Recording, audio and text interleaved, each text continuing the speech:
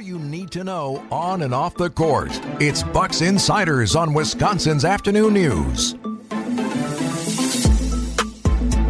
We are joined by Eric Nehm from The Athletic, the fine basketball writer at The Athletic, who is our Bucks Insider, sponsored by Best Electric. They can protect your home this winter with a whole home generator system. Connect with the best and find out more at bestelect.com. And by Pella Windows and Doors of Wisconsin. Call Gina Della from Pella today or visit PellaWI.com. Good afternoon, Eric. Thanks for being with us. Absolutely. Thanks for having me.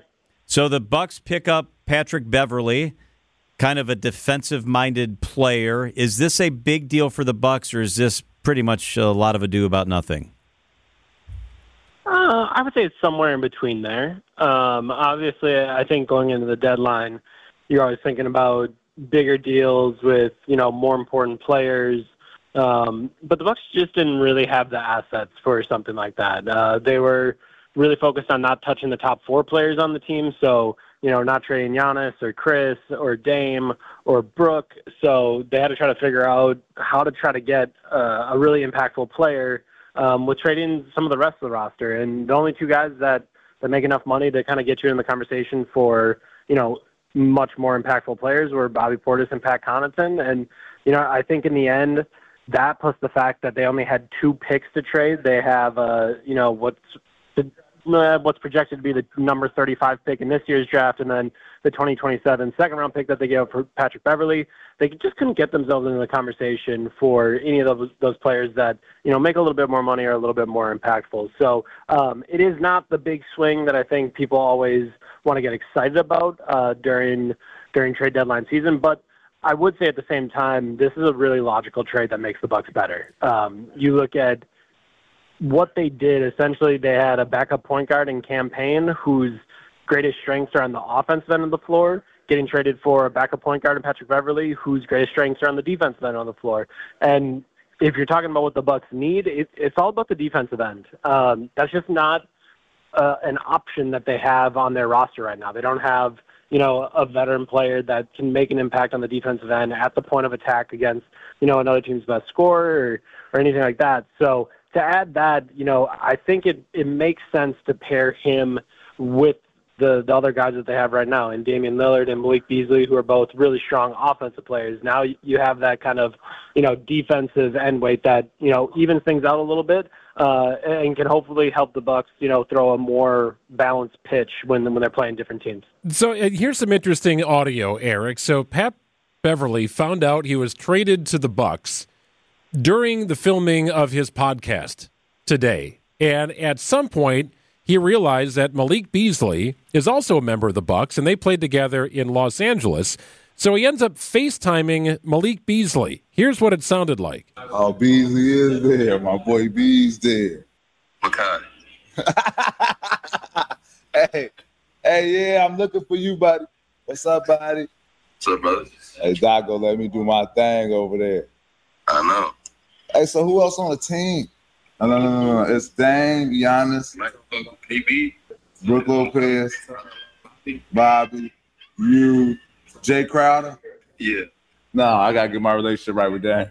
Got to get my relationship right with Dame, man. Time with a championship, man. Got to get my relationship. All right, maybe the funniest audio of the day. Hey, who's on the team? And then he realizes all the guys that are there. But he referenced something at the end, Eric. He has to get his relationship right with Damian Lillard. What is their history? Yeah, it's 2 guys that have been in the Western Conference and battled against each other in the playoffs. And, Damian Lillard was on the Blazers team that eliminated Patrick Beverley's team. And then, on top of it, Patrick Beverley, if you're a Bucks fan, you can now follow him online. Maybe you already were, but if you do follow him online, you see that he is not shy, let's say. He's more than willing to share some opinions and, talk about different things. So, in the last couple of years, there's been a couple times where he's commented about, what Dame was doing or how he was doing it or conducting his business. So, it's been a little bit of a rivalry between the two of them, but I think now you get them on the same team. You're working towards the same goal. I think everything will probably end up being okay. Eric, so the Bucks come back 1-4 after a Western Conference trip. It's Doc's first stint as coach, his first 5 games. It's the Western Conference. It's tough. Should we read anything into the fact that they went 1-4? Did you like what you saw? Anything that worried you? What are your key takeaways? I mean, it's funny. I have a lot of people on Twitter or commenters at the Athletic suggesting that, you're just a cheerleader for the team, because the overwhelming message from players was how much better they felt about everything that was going on, how much more confidence that they had, how much more belief they have in the things that they're doing on both ends of the floor. And I understand that can be difficult to understand when they go 1-4 and things don't go the way that you want. But really all the underlying stuff that goes into trying to win games, there's a lot more confidence about that in the Bucks locker room right now. Like, they're really excited about the way they're playing defensively. Offensively, I think it's been a little bit rougher than people thought.